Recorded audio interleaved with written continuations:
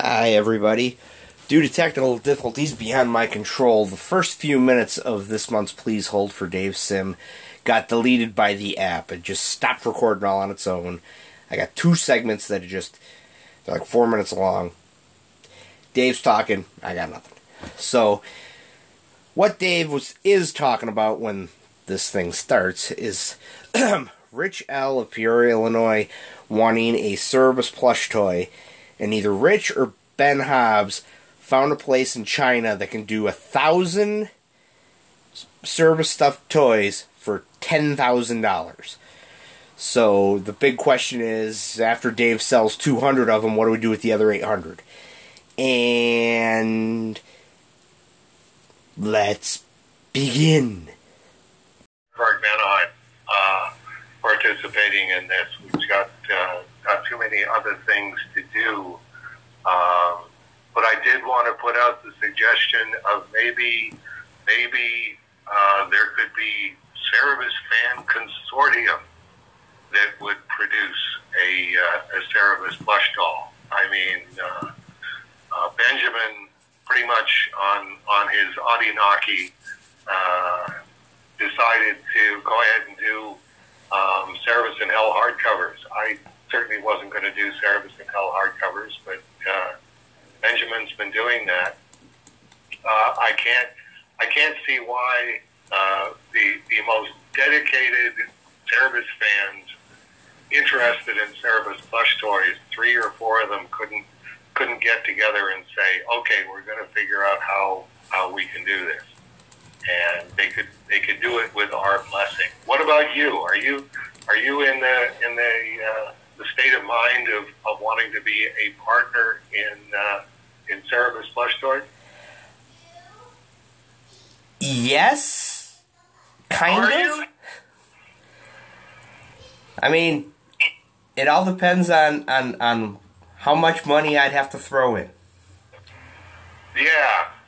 I don't think Rich in Peoria is. He's had some health concerns over the last while, so I don't think he'd be doing any of the physical lifting and packaging and shipping and stuff like that. But that's one of those things. Maybe he's the money guy. I don't know how's Rich doing in a money end of things. So these are all possibilities. It's like I try to be very, very open-minded about the Cerebus intellectual property, and if it's something that I can't picture Aardvark Anaheim doing on its own, and Cerebus plush toys seem to be in that category for me, I don't want it ever to be ruled out as a possibility. So I'll throw it out as a possibility there. Maybe you and Janice Pearl and Bullwinkle and Paula could be the packaging and wrapping Cerebus plush toys people. Have you got room for 850 Cerebus plush toys over there? Yes-ish. There probably wouldn't be room for Bullwinkle then, but hey, it really depends on how devoted anybody is to the idea of a Cerebus plush toy. At that point, it would turn into either Paula is going to decide to be on board with this, or I'm going to have lots of signs saying, just don't open that closet. Right. And if you do, make sure you have alerted the authorities first. Okay, so yeah, I wanted to get us caught up on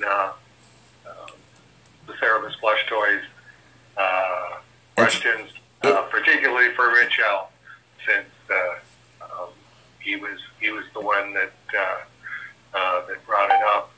And by all means, keep looking into this, Rich. I'm sure Cerebus fandom would thank you if you were the person who was able to revive the Cerebus plush toy from. I don't think that they've been done since the early 1980s. So So it was 1,000 for how much? $10,000. Okay, everybody start digging through the couch cushions. Yes, we could have a huge consortium.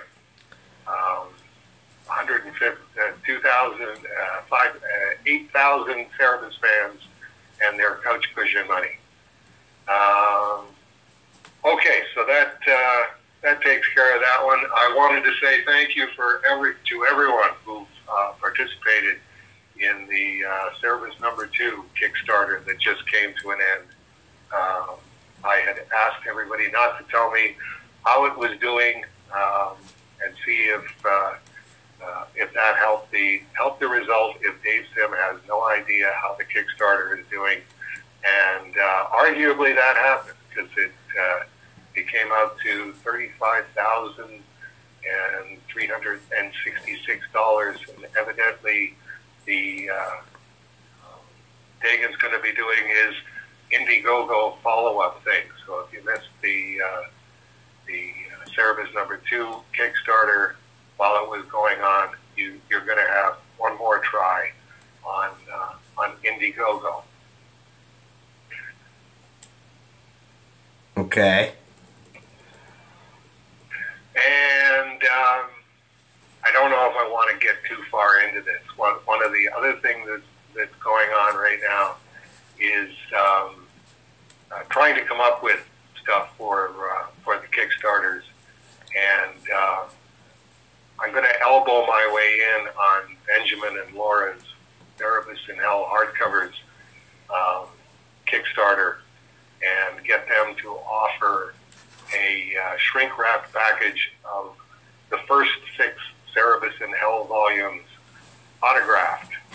And we're also talking about coming up with a gift card. Well, not a gift card, a greeting card that would be like you could get a Cerebus birthday card or a Cerebus Christmas card or a Cerebus unrelated card, something that's only related to Cerebus, like Happy Baby Throwing Day card. And I'm going to be asking Cerebus fans in general, if you can come up with a laugh out loud or laugh my effing AOL, however that goes, birthday card or Christmas card idea, we would definitely be sending you some free birthday or Christmas cards, because this is something that I'd like to see ongoing with the Kickstarter, so that we have a whole collection of greeting cards available, starting with like 1 or 2 for each Kickstarter, and eventually getting to the point where if you finally crack down, give up the ghost and go, okay, I got to have these Christmas cards. We'll have a whole collection of them for you available. So that, I think, covers everything for me pre-Kickstarter or Please Hold for Dave Sim. How about you? You got anything else that we need to add in here first? The only greeting card that pops into my head is Cerebus in Hell saying kind of defeats the point, doesn't it? And a big banner over that says Happy Arbor Day. That would be good. See, that's exactly the kind of thing that I'm looking for. I think we can do this the same way that Sandeep and I started Cerebus in Hell, which was the funniest ideas go first. So anybody's got any idea, throw them out there. I think we'll know when we hit the LOL card idea, because everybody will go, oh, that one. I would definitely buy that one. Okay, and that brings us to, you said it right here. Is it really Please Hold time already? These are coming up faster and faster, aren't they? It was last weekend. I wasn't going to work because I'm like, it's the first weekend of October. I have to be ready for Dave. And I'm like, wait, no. The 1st is after Thursday, so I still got a week. Yeah. And still, it's right here. How I expected to open was, we begin, I hope, with a phone message from Jeff Styler. Obviously, we most likely aren't now. Yes, this is our first Please Hold for Dave Sim without our traditional Jeff Styler question leading off. I figured we're mostly just going to be remembering Jeff, but one guy who did send in questions is somebody who we couldn't do Please Hold for Dave Sim without Michael R. from Easton, Pennsylvania. Yes, so we'll get to Michael's question. I wanted to ask you, have you heard anything from Minneapolis or your contacts there? You said that there wasn't even an obituary. I've been looking and I have not found one yet. Somebody on Jeff's Facebook that went to Oral Roberts University with him said, and posted going, did anybody hear anything? And I commented saying, I haven't heard anything, but you know, if anybody hears anything, let us know. And that's all I've heard. I haven't heard anything from anybody in Minneapolis yet. Okay, all right. It's my new.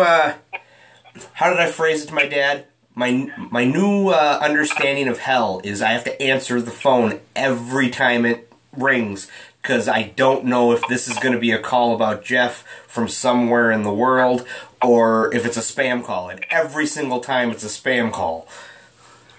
Okay. Yeah, there you go. That's 21st century hell right there.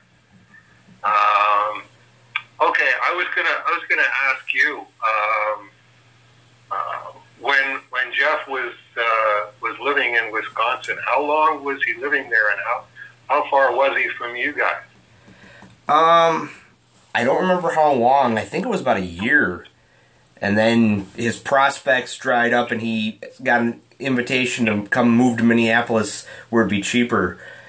But he lived in Manitowoc, which is 7 miles from my house.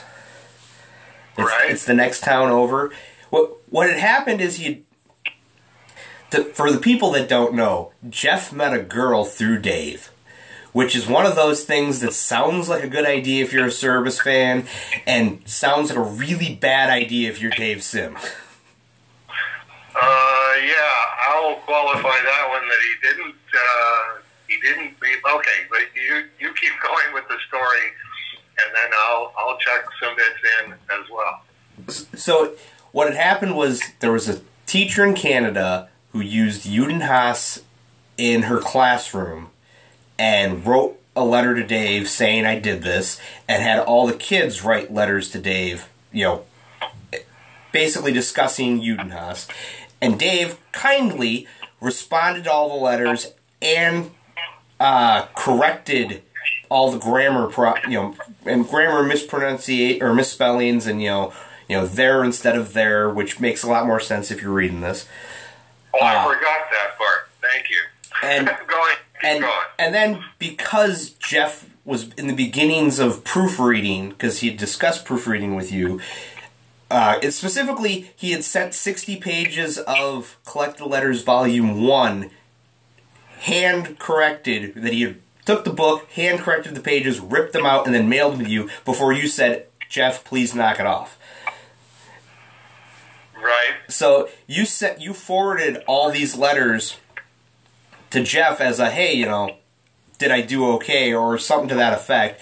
And Jeff was able to pierce together who this lady was and what school she was at, and sent a letter because there was another teacher that Jeff knew that did the same thing with Judenhaus, and basically just, wanted to say, hey, this is an idea, and, I like how you did it, this is how this other guy did it. And they started writing letters to each other, and then they started talking on the phone, and then she said, come live with me in Canada, and Jeff said, okay. Right. I will interrupt at that point and say tell Jeff, you don't want to be hooking up through something relating to the Holocaust. Because this teacher, she did kind of the same thing with me and said, I really appreciate what you did for my class, and we are going to be going to Stratford, Ontario, where they have the Shakespeare Festival. And would you be interested in being my guest with my class at the Shakespeare Festival? And I politely declined because it just seemed weird to me. It was fine to have dealings with a teacher about UNOS and with her class about UNOS, but that was starting to sound too much like a Holocaust date. So I was very emphatic with Jeff. You do not want to hook up with somebody through the Holocaust. So back to you again. So Jeff, because he was living in, I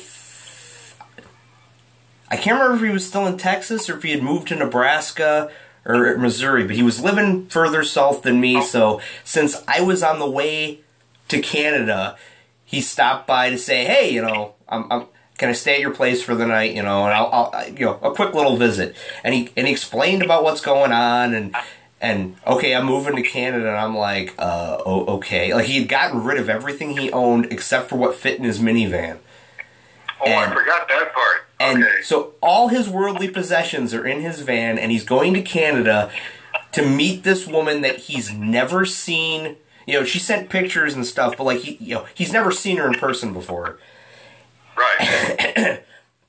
And he gets to the border, and they say, "Purpose of your visit, business or pleasure?" And he says, "I'm moving here," which is a much different response than what the border guards were expecting. And they don't look at your passport like they look at your passport if you're visiting when you say you're moving here. That starts a whole new ball of wax. And one of the rules in Canada is you can't come in if you have a DUI or an OUI on your record going back 10 years. And Jeff had a DUI. Yeah. So now Jeff can't move to Canada because he's not allowed in for 10 years after the date. And I think it was 14 months before he would be able to get in. So he convinced the Border Patrol to let him come in for 2 weeks so that he could go to her place, unload his van, explain the situation, lived there for 2 weeks, and then had to come back. So he established himself in Sault Ste. Marie, Michigan. And he called me to say, "Hey, I couldn't get into Canada." And I'm like, "Well, what did you do?" And he's like, "Well, I showed up at the border with my van full of everything I owned, including furniture, and said I'm moving to Canada." And I said, "What are you, stupid? You don't do that." And he went, so what? I'm like, "Haven't you ever seen Hogan's Heroes? You don't sneak everybody out of the camp the first day. You gotta slowly get into it." And he laughed so hard, he's like, "Repeat that again so I can write it down." Right. So he had the 2 weeks. Imperfect analogy, but funny, and kind of related to the Holocaust again. Well, and I forgot about the whole that he met her through the Holocaust things. And when I said it, it was just hey, no, you don't sneak everybody out of the camp at once. And now that we're talking about it, that kind of fits the through line for, hey, Jeff, don't date somebody you met through the Holocaust. Right. Right. So this is what I call metaphysics, where all of these things resonate through this. So keep going. So Jeff's in Michigan. She comes to visit, but it's like an hour and a half or 2 hour drive one way from her place. But she's coming on the weekends fairly frequently, and then sort of not so frequently. And every time she shows up, they're together, but she's kind of pissed off about her personal life back in Canada. She's got a couple of kids that she's having problems with. And then, with like 2 months to go before Jeff's going to get sprung and be allowed into Canada, she doesn't show up when she's supposed to, and he can't get a hold of her, and when he finally does, it's, oh, I'm not coming. I'm breaking up with you. Oh, in the meantime, during the 2 weeks that he was in Canada, she took him to Toronto to talk to an immigration lawyer and paid the retainer, which was like $2,500, I think? Something like that. I mean, it was not pocket change. It was not, hey, I can afford the service stuffed toy money. It was a significant amount of money. Yes, yes. And a significant drive. If you don't know the distance between Sault Ste. Marie, Michigan, and Toronto, that's kind of a commitment as well.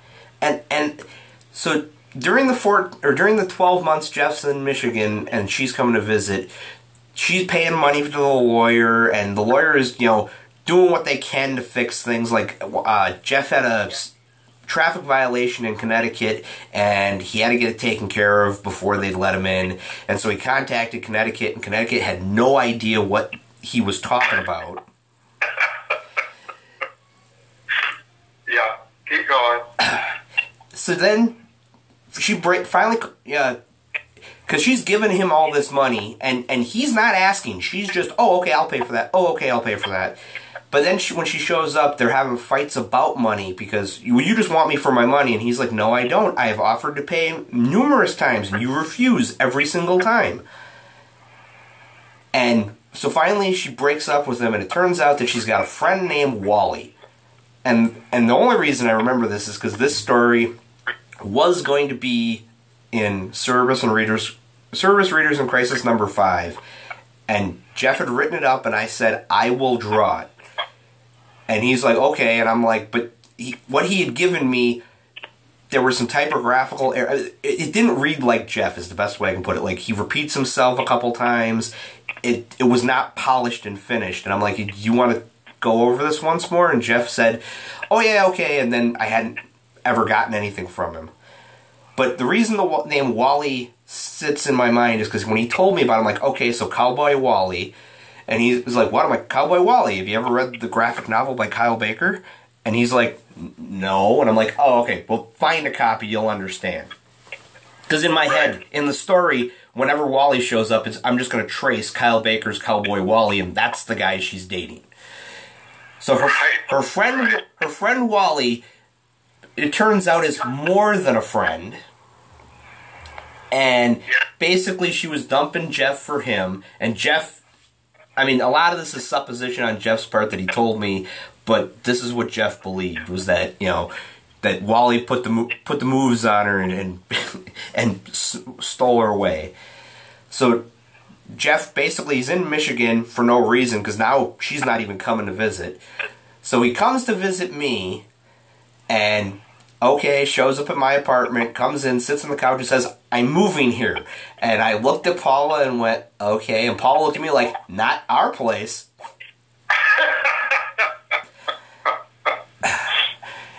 And I had to find a real polite way of telling Jeff, you can stay the weekend, but come Monday, you gotta find a spot. So I helped him find his first apartment, which it turns out was one of the most expensive apartment complexes in the county.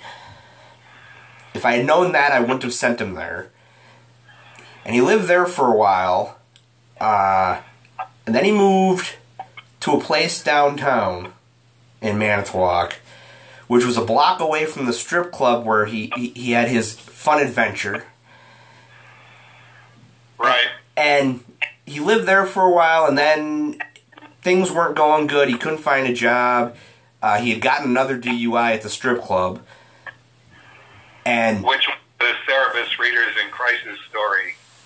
Oh yeah, that was when he told me the story for that. I'm like, so is this the end of the first story, or is this a second story? Because it kind of sounds like it's both. Right. Right. The short answer is, or the short version of the story is, Jeff's at the strip club. His bartender's name is Larceny, and she swears that her brother's name is Justice. Right. I forgot that part too. That's really resonant stuff. So Jeff Jeff has a couple of drinks, watches a couple of dances, decides to go home. He has had a few beers. Like, this isn't sober Jeff going home. This is Jeff with a little bit of a nod on. And he gets in his van, pulls out of the parking lot, and the strip club's on a corner. The east-west street is both ways, but the north-south street, if you turn north, is one way going south. At the intersection, it becomes two-way, further south of the intersection. So Jeff pulls out, heading west, is immediately at the stoplight, and as he gets on the road, there's immediately a cop car behind him. And he panicked and immediately turned right to get out of the way of the cop car, which didn't have its lights and sirens on it just was behind him, and turned right onto a one-way going the wrong way. A criminal mastermind. So the police officer whose lights were off suddenly had his lights on, and Jeff's telling me this, going, well, you know where the club is, right? I'm like, yeah, so let me guess, you got a tour of the police station and the county jail and the courthouse, right? And he's like, yeah. I'm like, and they're all within a block of the strip club, aren't they? And he's like, yeah. Because the police station is a block north of the strip club, the jail and the courthouse are a block east, and it was one of those, yep, okay, you're not driving it, because he didn't below zero, so you're coming with us. Took him a block, booked him, took him 2 blocks, put him in jail for the night, and he called me the next day to say, hey, this is what happened, and I'm going, what were you thinking? So, of course, there was a lot of thinking to it. So, he gets another DUI, which means he can't go to Canada for another 10 years. Right. And in the meantime, she has contacted him saying, come get your crap. So there was a 2-week period. There's a 2-week period where he hasn't been sentenced yet, so he can get into Canada for 2 weeks. So that's when he came to visit you, and on the way back, swing by her place and get all his stuff. And she had said, I don't want you here, but I don't want to see you, but I don't lock my doors, so you can just come in and get whatever. And he's telling me that, and I'm going, so you brought somebody with you? No. What if she had answered the door with a shotgun, Jeff? Well, I didn't think of that, Matt. Right. I can jump in at this point and say, yes, Jeff phoned to tell me that this was the situation, and can he come by for a visit at the Off-White House? And it's like, yeah, don't really see the logistics on that, but if that's what you want to do, this was definitely a relationship that really consumed him. I would say relationship in quotation marks, but definitely he was all in on this, which is another one of those bad resonances with the Holocaust. Whatever situation you're in going into this, you're not going to be in that same situation coming out of this. And I remember he came here, and it's like, well, okay, not a lot of people get to visit Dave and the Off-White House. What do you want to see? And the first thing that he wanted to see was anything that I had in the correspondence files from this Canadian teacher. It's like, oh man, there but for the grace of God go I. I should footnote here for the audience at home who are going, he what?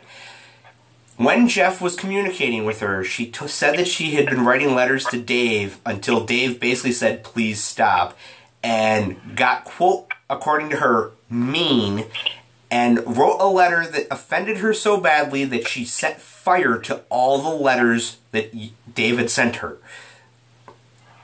And I forgot that part too, yes. And Jeff, being Jeff, was, what could Dave have said that would have made her set them on fire? To which I say, well, Jeff, depends on how strongly she didn't understand what the word no meant. Right.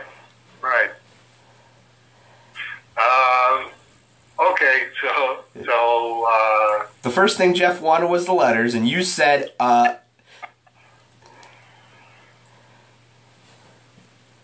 basically, I said, well, you'd have to narrow it down a little bit. I don't have an encyclopedic knowledge of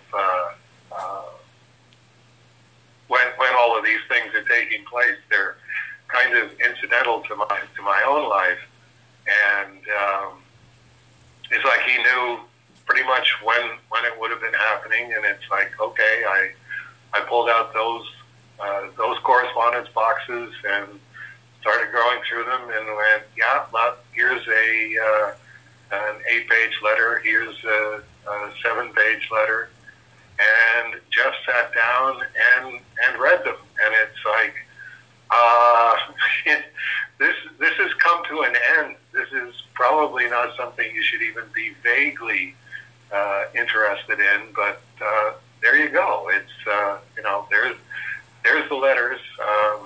She was just one of those on and on and on about whatever it was, and me going, this is in a completely different category from the professional interaction that we were having, which was, can I teach your graphic novel Judenhaus to my class? And I went, yes, by all means, no problem. I think I even sent her a class size set so that everybody could have their own copy. that was, as when I describe Jeff to people, and, I'll be talking about my friend Jeff, and people are like, well, what do you mean? What's he like? I'm like, for every story Jeff had that ended with, and that's how I got front row center at the Rolling Stones, there's 2 stories that end with, and that's why I called you for bail money. Yeah. I mean, cruel but fair. Cruel but fair. I'm going to miss him horribly. I mean, we didn't talk often, but when we did, it was always, worth it. That's the best way I can put it. After we moved to Minneapolis, we only talked a handful of times, but every single time he called me, it was one of these, I'll take an hour to talk to Jeff. Yes, unquestionably. I mean, he had this extensive background in so many different areas that it really didn't matter what you were talking to Jeff about on the phone. He'd have something interesting and relevant to say about it. I mean, that's... The Rolling Stone story is where we said, you need to write these down and do a comic, and he went, what? And we're like, the stories you're telling us, you need to turn into a comic book. This is entertaining. And of course, the first story he chose was the first night he needed bail, and that became Service Readers in Crisis #1. Yeah, that was one of the regrets that I got is on my list of things to talk to Jeff about was, do you still have the digital files for Cerebus Readers in Crisis? So that at least, maybe even just print on demand, we could do a collection of Cerebus Readers in Crisis. And I regretted that he didn't keep going with that, because speaking as the sort of epicenter of Cerebus Readers, they do have a predilection for very interesting crises in their lives. Wouldn't you say that that's an accurate description? Yes. I mean, yes. The year that I didn't get to go to space because Paul and I bought tickets on the discount airline that disappeared when we got to the airport. By the time we got to my aunt's place where we were spending the night because we weren't going to Columbus, I went, yeah, this is a Service Readers in Crisis. I can see all the mistakes I made in the order I made them. Right. And there you are. And that was why I'm in issue 4. Yeah. And then I want to say he had to have digital files that he'd given to the various contributors of their stories. Because I think Steve Peters is a copy of his.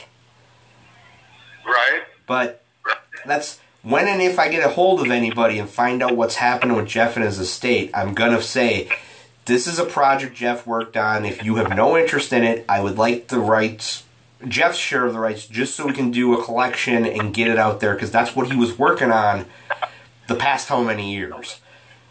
Right. He didn't think he was going to get number 5 done before he got the collection done. Right. Yeah, that brings up an interesting question, which is, I think we, a moment of Cerebus and Cerebus fandom really had the lion's share of Jeff's attention after he retired. But absolutely no legal claim. I mean, this is where his heart and soul was, and I think there are more people here who are concerned about Jeff and concerned about Jeff's memory, but in the real world, that just doesn't wash. It's family having priority over everything else. So the fact that Jeff died intestate, whatever you can manage to find out, and whatever contact you can have in Minneapolis with the people who really have genuine participation in this, is going to be completely on their good grace, whatever we even find out about what's going on. And I think that's just one of those, everything's baked in that way. And, people listening, it's an arduous process. Once Jeff actually started down the road of starting to put a last will and testament together, you just find out how completely complicated your life is when you don't think of yourself as having a particularly complicated life. He got I think it was a PBS pledge thing, a 95-page, count of 95-page, how to put together your last will and testament, with multiple choice questions.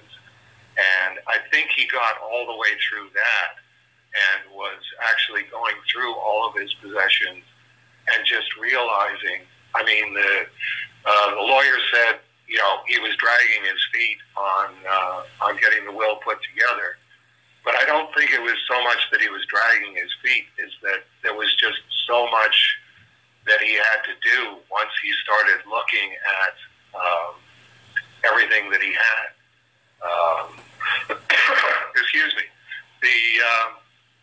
One of the first things was he had storage at his apartment building, and he went down to the storage. He had like three sections of the storage unit, and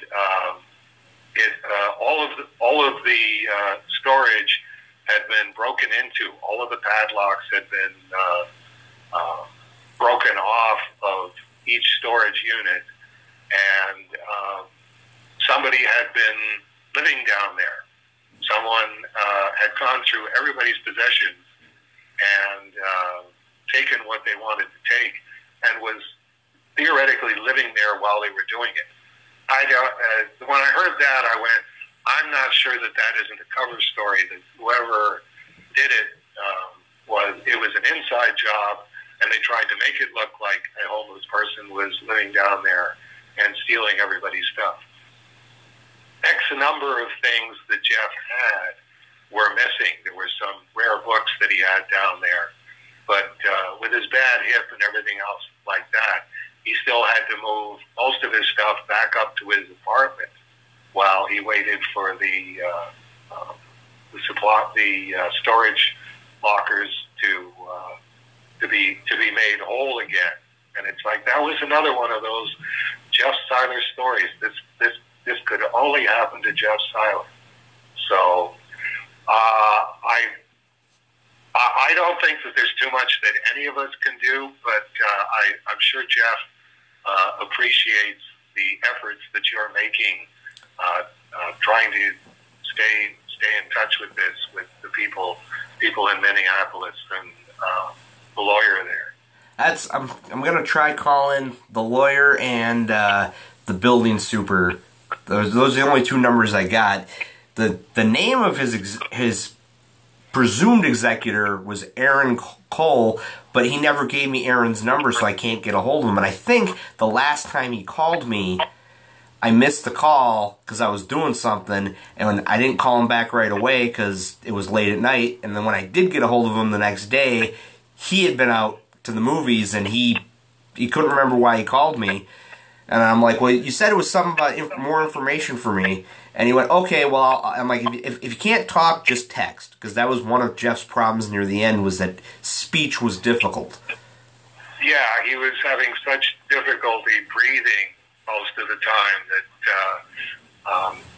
talking wasn't helping. So I'm planning on, once I get the podcast up on the internet, I'm going to share a link to it on Jeff's Facebook page. So hopefully people that know Jeff can listen to this and listen to us reminisce about Jeff. And if they know anything, they can get a hold of me through the podcast. Right. I think at least for the foreseeable future with Please Hold for Dave Sims, since we don't have Jeff Seiler's questions to kick around anymore, paraphrasing Richard Nixon, what we'll do is we'll lead off each Please Hold for Dave Sims with Jeff Seiler recollected, and we'll try and update people on whatever's going on with the Jeff Seiler estate if we can find out about it. I think you can at least get that from the lawyer. I mean, lawyers are obviously very sticky about what they're allowed to tell anybody about anything, but I think it would be no problem for her to give you, here's what the public record has of the progress on Jeff Seiler's estate, because everything has to be done by the book, according to Minneapolis, Minnesota law, and we'll at the very least we'll be able to let people know what's happening with that. Right. Okay, so that brings us back to Michael R. of Easton, Pennsylvania. Hi, Matt. Hope all is well with you and yours. Here's my question for Dave. Hi, Dave. I'm back. It's been a busy summer at work, and Grace and I are getting a lot of stuff done at home. Yeah, they're doing a lot of renovations. I think a lot of people are doing that with the COVID-19 thing. They were already embarked on that, but the last time that I was in touch with Michael and Grace, I think they had redone all of the floors, which, if you've ever redone a floor, you know is no small task. While I was winding down last week, I decided to rewatch the Cerebus High Society audio-visual issues. And for people who don't know that he was what he's talking about there, that was the IDW project, which was me doing all of the voices in High Society, acting it out basically as a radio drama. And George Peter Gatzis produced that, basically shepherded me through the whole process of recording, told me what recording device to buy, and then took the raw tapes of me doing all of that and added sound effects and et cetera, et cetera. Michael goes on, I am amazed and in awe with the work and effort that was made to get this done. From all your voices, the special effect background sounds and music make this over the top in production value really good. And yes, thank you for saying that. Part of me was happy that it was unsuccessful. That actually brings him to his question. Maybe let's see if this covers it. My questions are: one, was there any feedback from this Kickstarter? I can't remember. And it wasn't a Kickstarter. It was an IDW project. It started as a Kickstarter. What's that? It started as a Kickstarter. That was the first Kickstarter. Was it? Oh, I didn't know that. I thought they just solicited for it. No, it was a Kickstarter because I have a copy, but my copy is all, okay, you backed it, here are the links to download it. I don't have a physical copy of the discs. Okay. All right. Well, that sort of changes the complexion of my answer a little bit. Maybe you can plug in some information on that. The goal was to raise money to make Cerebus Digital 6000 a reality. What has changed on making this a reality? And what changed on that was that IDW ultimately lost a lot of money on the Cerebus audiovisual Kickstarter. I think that when they solicited Diamond for it, that Diamond got orders for like 7 copies or something like that. So, any plans on creating another one? No. Again, that was partly a situation on my side where, okay, that was high society. Am I really up to doing church and state, which is, whatever, more than twice the length of high society? And am I up to being able to do all of Cerebus's 6,000 pages the same way? And it was one of those, yeah, if it's enormously successful, if this just becomes something that no household on the entire planet can do without, is Cerebus Digital High Society, and then I'll be happy to keep going. But it's one of those, I only have so much money coming in, so I'm always having to figure out what's the thing that's going to bring in the most amount of money, and that's pretty much the thing that I will do.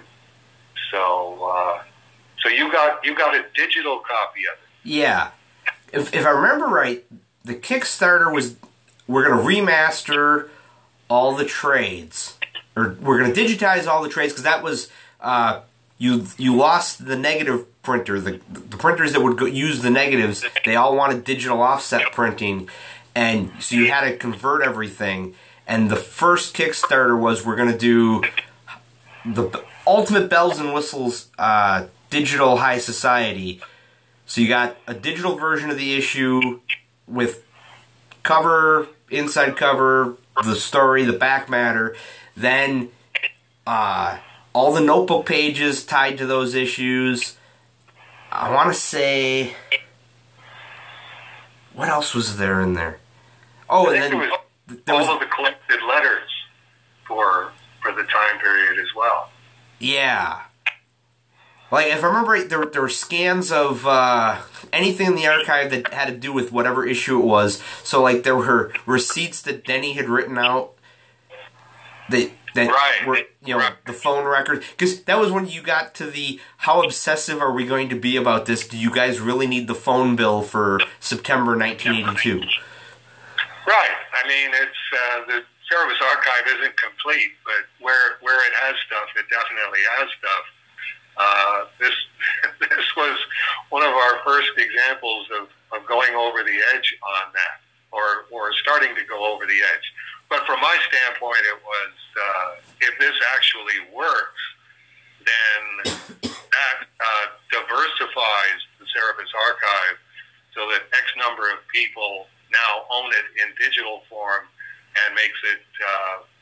less easy for cancel culture, which I definitely saw on the horizon and was one of the first to experience going, well, okay, how thorough are those people going to be if they decide that not only do we not consider Dave Sim a human being, we've decided that nothing that Dave Sim ever produced or is associated with should be treated as something that should exist.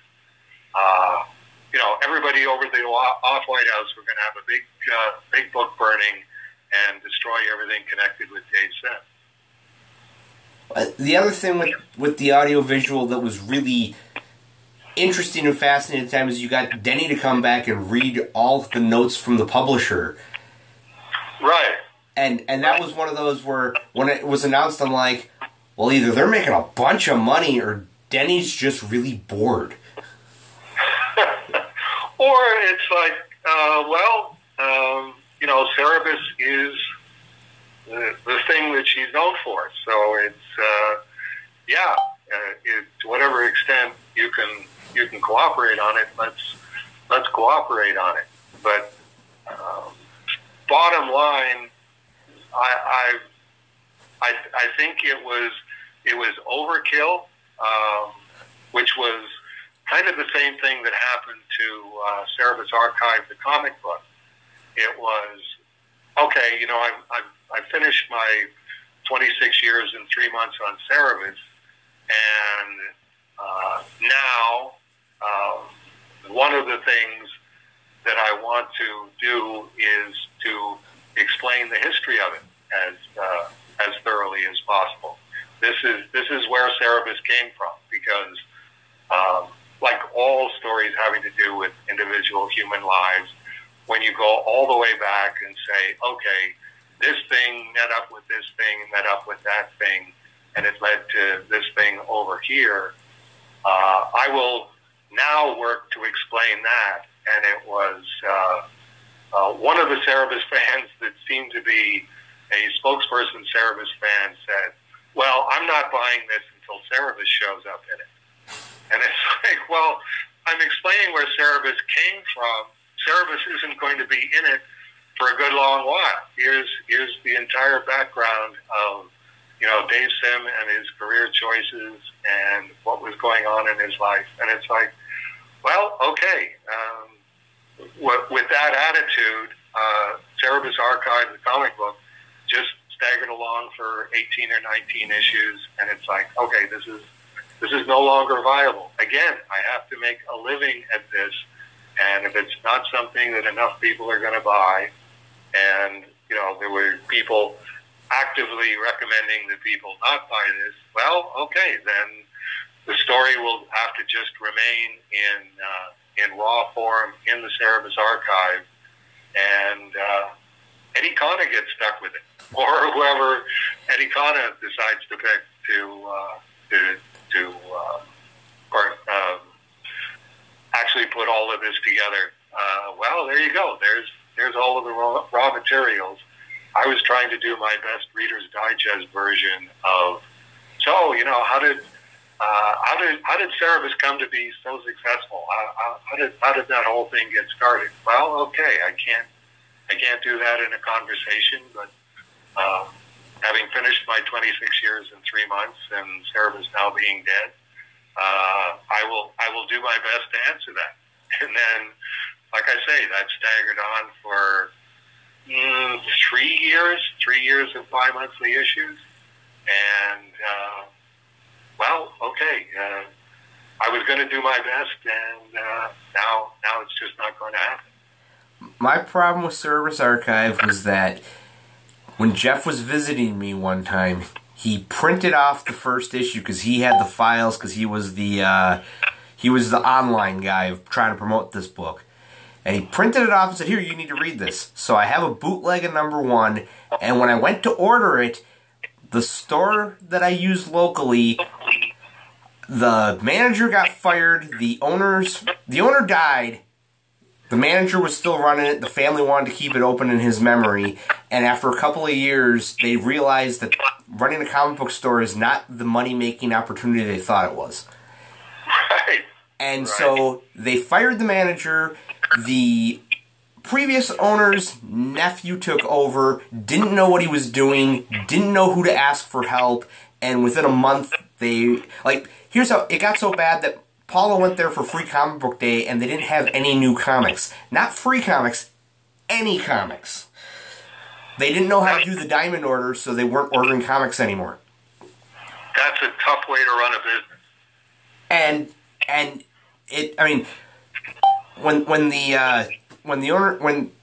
the management changed hands, I went down and they had a pile of statues that somebody had ordered and not bought, and they were going to donate them all to Goodwill because they didn't know what to do with them. And I'm like, first off, these are anime girl statues. Goodwill won't accept them. As a matter of fact, they might call the cops on you. Second off, these particular statues are probably an investment in the store's income of probably a few hundred, if not $1,000. Are you sure you just want to give them away? Right. They had I'm trying to remember. They had something for a Marvel Superheroes game. It was Galactus. And it was an exclusive thing. And they were gonna, that was in the pile too, and I'm like, that's worth money. And they're like, what? I'm like, that is worth money. You guys need to actually find a buyer and sell it. Don't just give it, because they were gonna give it to me, and I'm like, as neat as it is, as much as I want it, that's worth a couple $100. Right. And so yeah, that was also when I stopped buying Glamour Puss, because I wasn't getting new issues of Glamour Puss because they weren't ordering new comics for me. Right. So I managed to get 1 and 3 on the secondary market, but that's it. I only own issues 1 and 3, and once every couple months somebody goes, hey, is there any chance of getting a collection of this? And it's like, no. Right. I mean, unless we did a Kickstarter and kickstarted it, it's not going to happen. It's not going to happen. Yeah, this always comes back to the same situation of it's just not that popular a thing. That Dave Sim, Cerebus, which is why we're taking the approach that we're taking right now, which is okay. Cerebus #1 seems to have juice to it. It's you can always sell Cerebus #1 in some form, and I think with the Cerebus #2 Kickstarter just ending, it's like it didn't do as well as Cerebus #1, but it did pretty good. I mean, it's now it's a situation of, okay, how long is it going to take to do the fulfillment on it? And I'm not going to take the money on it until the fulfillment is done, because I stick to that rule until people are getting what they ordered in the mail. I'm not going to Aardvark Anaheim not going to take money on it. Then it's okay. I think I get Aardvark Anaheim gets a third, so it would be $12,000, a little over $12,000 US. How long does it take the fulfillment to get done? Dagan's talking about Marquee will be able to print them by the end of November. So at that point, you're talking about, okay, instead of $12,000, it's $6,000 a month. And if it takes longer than October and November, then it's it's going to be proportionately less than that. This is not kidney-shaped swimming pool in Hollywood time. It's like it's enough money to keep going. So definitely, we're going to be doing a Kickstarter for a remastered #3, and I'll add in some new content to that one, and we'll see. Okay, Does it? The question is always, does it level off, and where does it level off? If we have a guaranteed $35,000 on each remastered issue, then we'll keep going. But I can pretty much guarantee that isn't going to happen. It'll be we did well with number one. We did less well with number two. Probably do less well with number three. At some point, we go, well, okay, we can't really justify the time and energy and attention that we're putting into this. The ridiculous extreme becomes, I could probably do better. Just every day I get up to work 6 days a week, I do a Cerebus sketchbook cover. And I send those to Heritage Auction, and they auction them off and send me however much money came in on it. And the one that I sent to them, I don't even know what it was, but I think it was at the time that I was doing the wash Cerebus with the ink over top. That went for $500. So it's like, okay, I may find out. I'm just overthinking this. There's not a large enough Cerebus fandom.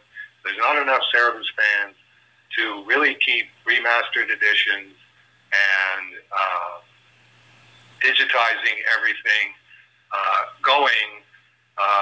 So that's going to be something that's going to happen when I die and Eddie Kana takes over. And Grandpa, in the meantime, is just going to do his Cerebus sketchbook covers and, you know, what else can I do? I'm going to recreate the baby throwing page because the baby throwing page is money in the bank, and just send all of these, you know, one page at a time to Heritage Auction. I'm trying not to do that, which is it's like right now Rolly is scanning all of the remaining artwork, and I'm paying him, you know, his hourly rate to scan artwork and send the digital files to Sean, and then I'm schlepping the pages from the off-site location to the off-White House to Camp David, and Rolly's taking them to Camp David and scanning them, and then they go back again through the process. We still have Reed's. No, Reed should be done. Well, Reed's should be done, but this is where Rolly's looking at Sean's spreadsheet and going, I'm not seeing these things on Sean's spreadsheet. So it's like, well, okay, if it's not on Sean's spreadsheet, then we'll just keep doing them until we've done them so many times that they are now registering everywhere.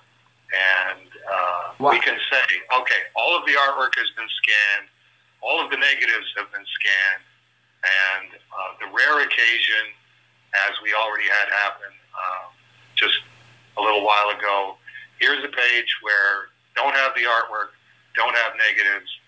Sean will just have to remaster it from the printed copy. Well, I was going to say, but Reed's got remastered, so it should be scanned, right? Should be. I just do as I'm told. I don't like arguing with Rolly, and I don't like arguing with Sean or getting into situations where I'm in between on a situation. I'm assuming that if Sean gets a bunch of scans that he's already got, then he will tell Rolly, I don't need these, and update the spreadsheet, and we'll just keep going on whatever hasn't been done. But that's a good example of this is not a priority. I'm a working guy at age 65, trying to make a living and keep a roof on the off-White House and maintain all of the stuff until I die. But there's not a lot of money in any of this. There's more money now than there has been. I mean, Dagan is the U.S. dollar rainmaker with his Kickstarters, But we have to. I have to keep reconfiguring and rethinking everything, because whatever worked 6 months ago or a year ago doesn't work anymore. So, okay, now we've got to come up with another way to bring in enough money to pay the property taxes, pay the insurance, pay the heat and light bill, and all of those things like that there. And like I say, it's Dave Sim redrawing images from Cerebus #1. That's really about the only thing. And Spawn 10 and Turtles #8, and that's it. That's all Cerebus is, as far as most people are concerned. And apart from that, we've got 349 people who participated in the Cerebus #2 Kickstarter, and 129 people that participated in the Cerebus Archive portfolio #9 that we just did, and that's it.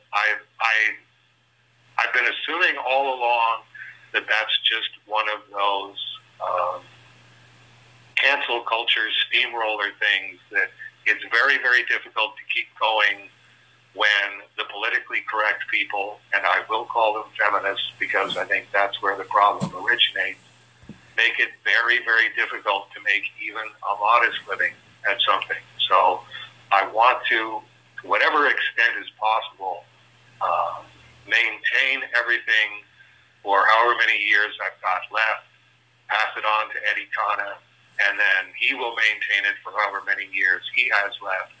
And maybe somewhere up ahead, 50 years from now, 100 years from now, when there's been, a half dozen presidents of Aardvark Vanaheim, people will go, hey, maybe we should stop doing this. Maybe instead of trying to destroy Cerebus and destroy Dave Sim's memory, maybe we should actually look at it and see what's actually here, as opposed to what the knee-jerk cancel culture people tell us is here, that we automatically default to destroying.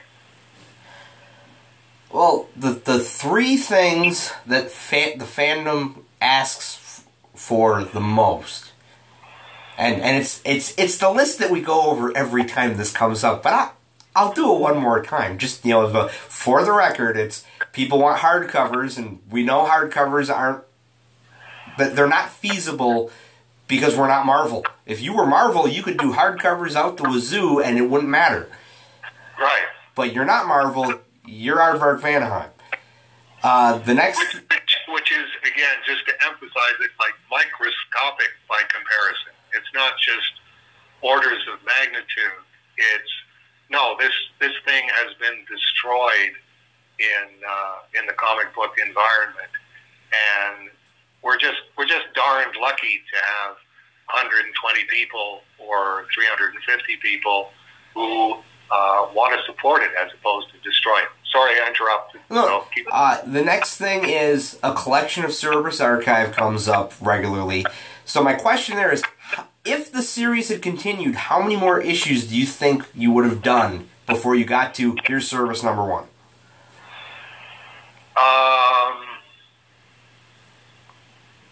I had already pretty much gotten to that in terms of, I think, the issue that had the logo? The first logo, the first logo design, the Cerebus icon that I drew for Cerebus the fanzine for Aardvark Vanaheim Press. That was, okay, this is where Cerebus shows up for the first time, but there's a fair amount of history there before you get to Cerebus #1 per se, the comic book. And even when you get to Cerebus #1, the comic book, it's just the splash page that I had done, thinking, hey, I think everybody's missing what the success is of Howard the Duck. That it's a funny animal in the world of humans. Everybody was doing a lot of funny animal titles, but they were all complete funny animal titles. Let's try a funny animal in the world of humans and see if that hits the hot button. And trying to get Mike Friedrich at Star Reach interested in that. So that's the problem. If you actually tell the story the way that it happened, people want this overnight success thing. And it's like, this has been limping along since 1977, providing a pretty good living, like really good living, I would say, in late 1890s or 1980s, 1990s. But surfacing at that point and then submerging again so that it became a hand-to-mouth existence. So it's one of those, when you ask about the Cerebus archive in that sense, like how long would it take to get to Cerebus #1? It's like, I don't know. I tell, this is this part of the story, and then the next part of the story follows that. The next part of the story follows that, and I'll get to it when I get to it. And that's an impossible sell with even with the Cerebus fans, let alone sitting in some publisher's office going, okay, we want to finance you doing this story. It's like, no, you probably don't, because it's not going to work that way. It's the same situation with Strange Death of Alex Raymond. I'm sitting down and doing it. Back to mocking up pages. I can average about 3 pages a week. Some weeks I only get 1 done. Some weeks I only get 2 done. But I have to do it sequentially. I have to explain this thing so that I can explain that thing, which then leads to this thing, which then brings in another surprise that I didn't anticipate. All I could say if I was talking to Strange Death of Alex Raymond fans, which could be the situation after December 1st, if the street date holds and the book actually becomes available and has any kind of success. If I was talking to an Alex Raymond Rip Kirby fan, which there are almost none of those either, I could say, okay, well, you know the IDW collections. I'm working on Bleak Prospects, and I've worked all the way through Bleak Prospects, and I now have to do the Marcel character as Alex Raymond, explaining that, which I'm figuring that would take like 2 or 3 pages, and then I have to talk about why the Bleak Prospect storyline had some of the best brush artwork Alex Raymond ever did, right up to the last 2 weeks, when all of a sudden it changed into bare outline inking and spotted in solid blacks, which persisted into Terror on the Thames. And here's a couple of theories that I have about why that happened, but it's this completely bizarre thing. At that point, everybody is shut down except me. It's like, I'm the only one that knows what I'm talking about. And Eddie Conant knows what I'm talking about, because he's been with me on this long, hard slog for the last 10 years. And that's just how it has to be done. It's the same way that I did Cerebus, one page at a time, and I focus on that, and now I go on to the next page. And unfortunately, when you have the knee-jerk reaction of, well, this sucks, then okay, that's you just killed the thing, because that's the only way that it could possibly exist. I interrupted again. Now you had the third. The third thing is a collection of following Cerebus, which I know the rights for that are tied up with Craig Miller's estate, and John from Windmill is putting Spectrum up online, and somebody's, well, you could ask him. He's. I'm like, but everything I understand, that was Craig's baby, not necessarily John's. Yeah, that gets into families again. Like the intention that Craig Miller had was that Jennifer Miller, his daughter, would inherit everything that he had, but Jennifer was the object of a extremely adversarial child custody battle between Craig and his ex-wife. So essentially, I'm adopting the same posture, which is from the printed copies of Following Cerebus. They could be remastered relatively easily. It's very, very crisp printing, and then it would be Jennifer Miller's. But I don't think Jennifer Miller even goes by Miller anymore. She's using her mother's name. I'm not sure that her mother would even refer to Craig or anything that Craig did, and that's unfortunately the situation with family as default legal setting.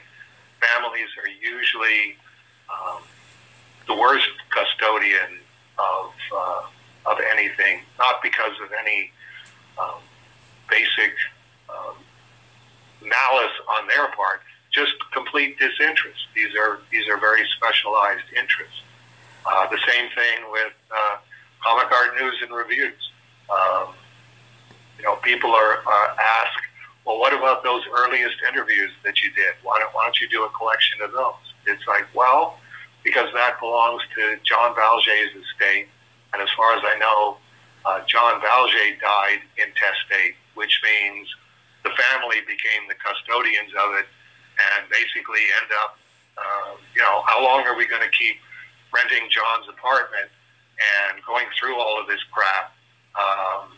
Let's, give away all of his clothes to the Goodwill, throw all of this stuff in the dumpster, take whatever insurance money he had or whatever, split it up among the family, and that's it. That's John's legacy. There's nothing I can do about that. I gave copies of, as far as I know, I'm one of the few people that has copies of comic art news and reviews.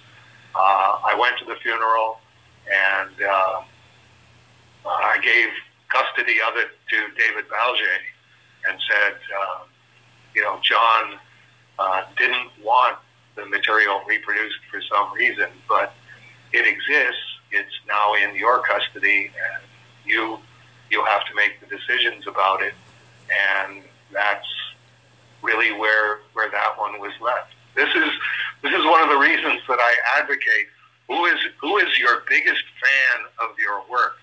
Leave it to him, because he's the only one that's going to care enough about it to actually do the right thing with it, which is, to make sure that it's maintained. He knows what it is that he's looking at, and he will preserve it for future Cerebus fans. Families just don't have that level of interest. It's like this was whatever Dad worked on, so that in Jennifer's case, he didn't have time to play Barbie with me.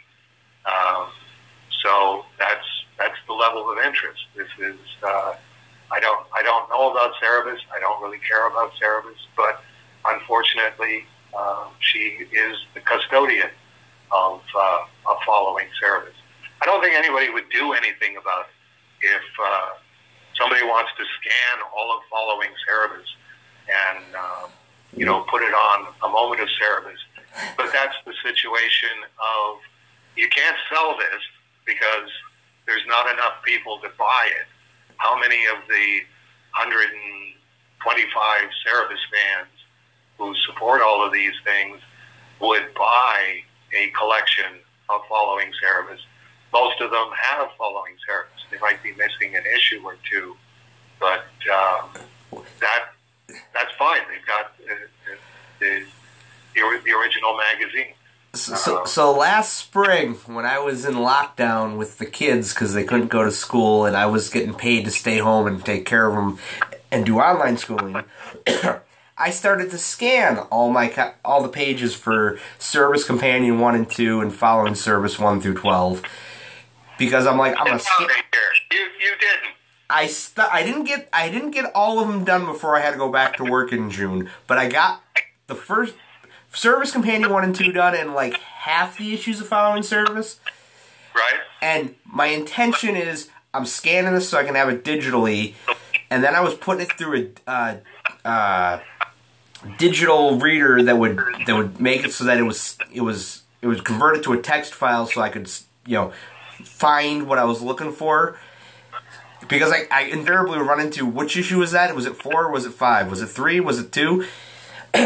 So my intention was, when I got it done, was to give copies to the few people that have asked of, hey, can I get does anybody know where we can get this? Right. Let's tackle the problem from that side. How many people want this? And at the very worst, I could pay Rolly to go find a photocopier with 10 cents a copy or 25 cents a copy. Here's your pile of Service Companion Following Service photocopies. I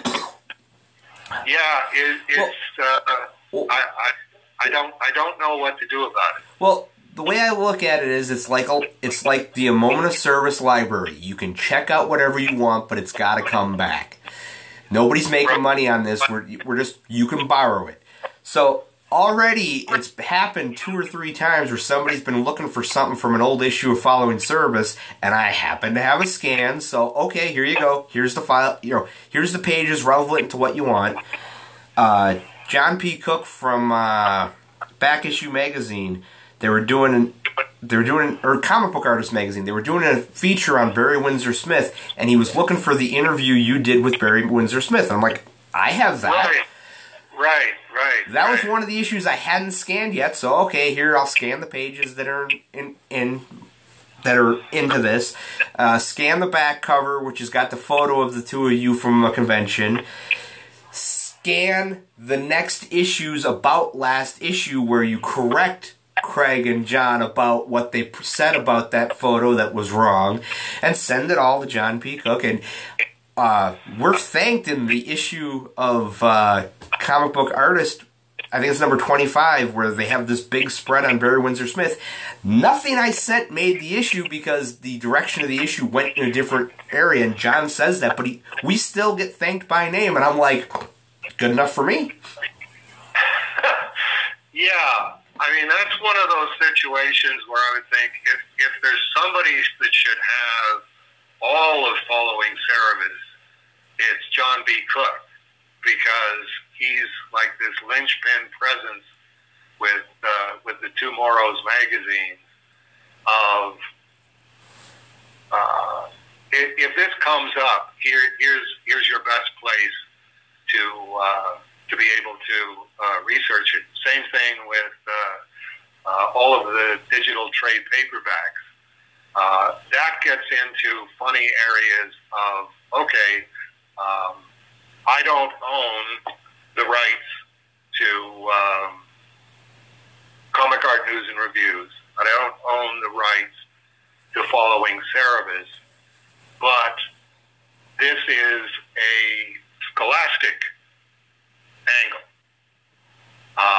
In terms of John B. Cook is one of those encyclopedic guys where, yes, if he's going to do something on Barry Windsor Smith, he's pretty sure that we would have something on that, which we do. The problem being is that it's not purely scholastic, because John B. Cook makes money off of Comic Book Artist and the other Tomorrow's publications.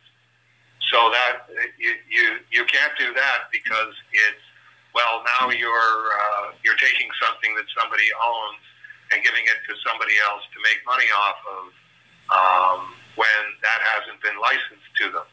And it's like, can we all just get a grip here in terms of obsessing about these things? It's like anything in the digital end of things. Yes, John B. Cook should have them, whatever he has. I would go as far as I would get Rolly to scan all of the Comic Art News and Reviews stuff and send it to John B. Cook, because it is first generation comic history stuff. It's things from the time period, 1970s, that I don't remember, that I wrote when I was 16 years old, and researched when I was 16 years old. Because we all know, like, you send somebody a digital file on something, most people don't want to read stuff on their computer, so they're going to print it out on their printer anyway. Like, let's deal with the situation as it exists, as opposed to this idealized. You can't transfer possession of something that you don't own to someone in digital form unless they're a university or a college or something like that. That's just a little too pure for words, I think. So that's when Dave Sim goes, look, let's deal with the situation as it actually is. If you're ever inclined to continue scanning all of your copies of Following Cerebus and Cerebus Companion, and God bless you if you are, just send them to John B. Cook. Here's not an encyclopedic history of Cerebus, but anything that you'd be looking for is in here, and you'll be able to find it. And Tomorrow's should have that. So that's my take on it. The fun part of the project was when I was missing issue number 10 of Following Cerebus, because I bought it along with 4 other comics, and the bag never made it home. Wow. A mystery. Well, and so I said something, and it turned out Margaret had an extra copy, so I bought it from her. And then she sent me her copy of issue number 9. By the way, thanks for that, Dave. Because she was going to scan her copies in, and she got a second copy of number 9 so that she could break the spine apart so that the pages would lay flat, and gave up scanning it halfway through, because what kind of crazy person would do this? Now we're into the mental health thing again. Yeah, and so she sent me, she's like, well, here, you can have this, that'll be, you don't have to ruin your copy. And I'm like, well, thanks for that, but at the same time, let's do a book-length, extra, square-bound edition for number 9, because this is a very interesting conversation with Neal Adams, but at the same time, wrap it up, Dave. This is above 48 pages. I don't want to scan all this. Right, and that's me being obsessive, because if I'm going to visit the whole situation of Dave Sim and Neal Adams, I'm only going to visit it once, and I'm going to exhaust it, because that's the other thing that you have to do. It's like, if you're the only one that knows this stuff, then you're going to have to visit it all at some time. That brings us back to Cerebus Archive, the comic book again, of I will do this, but if there's not a market for it, and all you're going to be doing is irritating the people who then are trying to preserve the material. Like you say, that's a lot of scanning to do issue 9 of Following Cerebus. Each of the Following Cerebuses is a lot of scanning relative to the level of interest. When I was doing it, I got it down to a science of put the black piece of construction paper behind the page I'm scanning, put it in the scanner, line it up, scan it, flip it to the other side of the opposite page, move the construction paper, scan that. So half the scans are upside down because it's just the easiest way to do it. Right. Then open them in my Photoshop knockoff, flip them 180 degrees, realize that the pages are at an angle for some reason, so now I have to slowly correct it so they're straight. And it got to the point where if I scan something and it scans straight, I did a little happy dance. Oh, it's the same thing. When I get the Monday report, I trim the facts down so it's just so the borders are taken off so that the print's a little bigger. And all the images I put onto a moment of service are 640 pixels wide. And when I'm cropping the faxes, if I hit exactly 640, you'd think I won the lottery.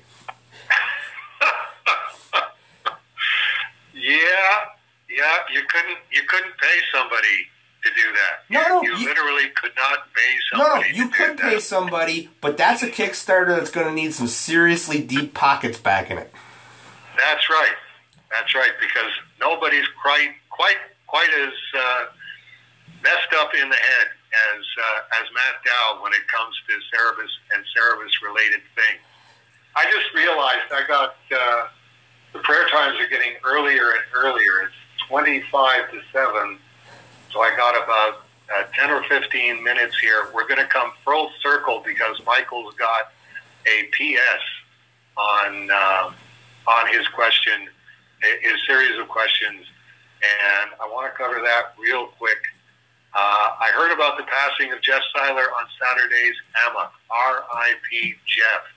I hardly ever interacted with Jeff. I can't remember a time that Jeff did not come to your defense on AMA. That's very true, but there were also times when Jeff would give me grief on AMA and everybody else would come to my defense. Jeff could be, excuse me, could be accidentally irritating. I think we're both in agreement on that. And one of the times that happened was when we first started serializing Cerebus in Hell online, which was going to be our chosen medium. And, Sandeep and I have been working on this for 6 months. Now everybody is finally getting to see our hard work. And I hope people think it's funny. I hope we get some LOLs. And what did we get? Jeff Seiler correcting our punctuation and our grammar day after day. And it's like, if anything is going to kill your humor and your ability to appeal to people with humor, that's going to do it. And nothing I could do about that. It's a free country. I'm pretty sure he commented, Michael goes on, I'm pretty sure he commented on a comment I made here and there on Emma. He did so with practically everyone. Yes, that's true. Jeff Seiler was your ideal participatory fan. You definitely want somebody who is always giving you more content online on a daily basis. And I've forgotten this part, number 2. I did name his penguin Pepe Lemieux that he had given to you. And Pepe is still out back at Camp David, sitting on my old typewriter because there's no, I think Rolly went, okay, I have no idea where to store Dave Sims' original typewriter now that he's not using a typewriter anymore. And I don't know what to do with Pepe Lemieux.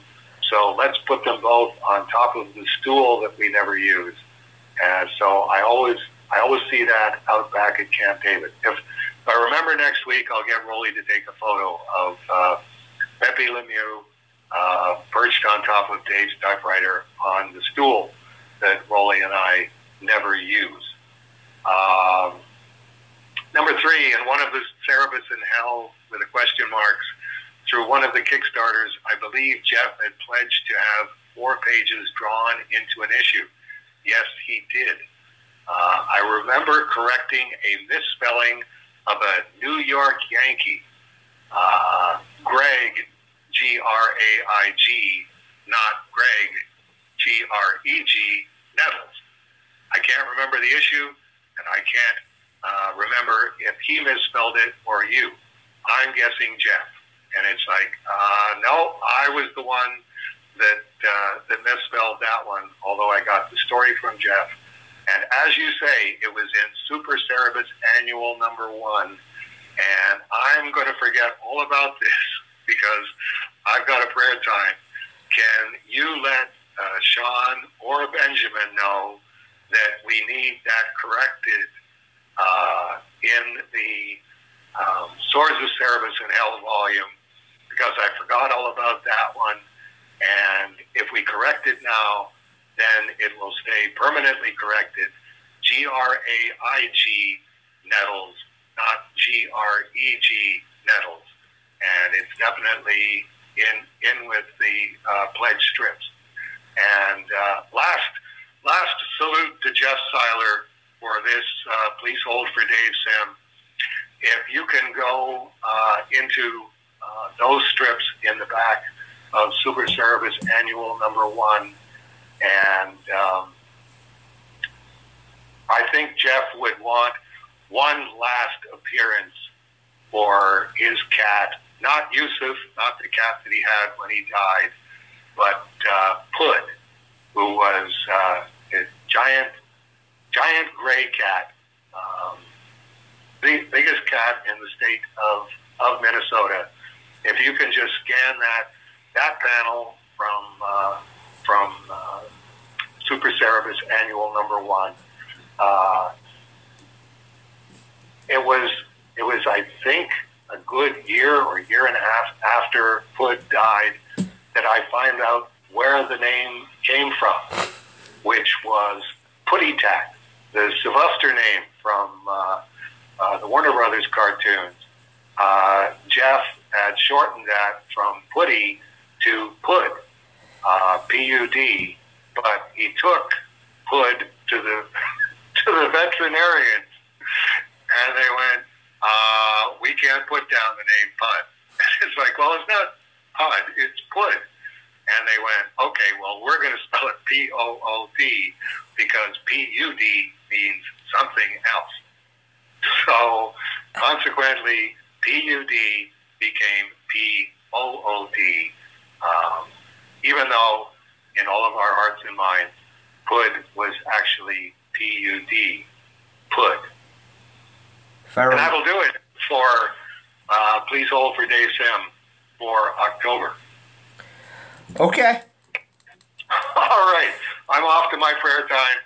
Say hi to Paula and to Janice Pearl and Bullwinkle, and we'll do this again in November. Yes, we will. And we'll probably open with Jeff's cat, because I have a Jeff's cat story. Okay, good. We'll just keep Jeff Seiler's memory alive at least at the beginning of each month. We're neither of us going to run out of Jeff Seiler stories anytime soon. Most likely. Okay. Have a good night. You too. Have a good night, Dave. Take care, Matt. Bye-bye. And that, my friends, is Please Hold for Dave Sim for October 2021. Hope everybody had a good time. Hope we had some laughs. Hope we all cried just a little bit. Just a little. And last one out, turn out the light. Oh, wait. That's right. There's a secret message for members of the Little Orphan Aardvark Secret Society from Little Orphan Aardvark herself. Set your decoder bookmarks to code JS. Alright, everybody got their pens ready? Remember, this is from Little Orphan Aardvark herself. Aardvark is depending on you. L, Yin Yang, 5, hashtag, spade, K, 5, space, A, spade, 0, space, P, V, L, Yin Yang, A, copyright, space, D, spade, diamond, space, L, space, 03 copyright Yin Yang 05 Aquarius space 0V copyright space Infinity LBVE Yin Yang copyright space E Yin Yang space 0V copyright space hashtag diamond copyright LI diamond spade infinity space 3 spade yin yang Capricorn 0 space 0 LI copyright space 0VE skull and crossbones space spade yin yang copyright Sagittarius. Remember, Aardvark is counting on you. And as soon as I mail out your decoder wheels,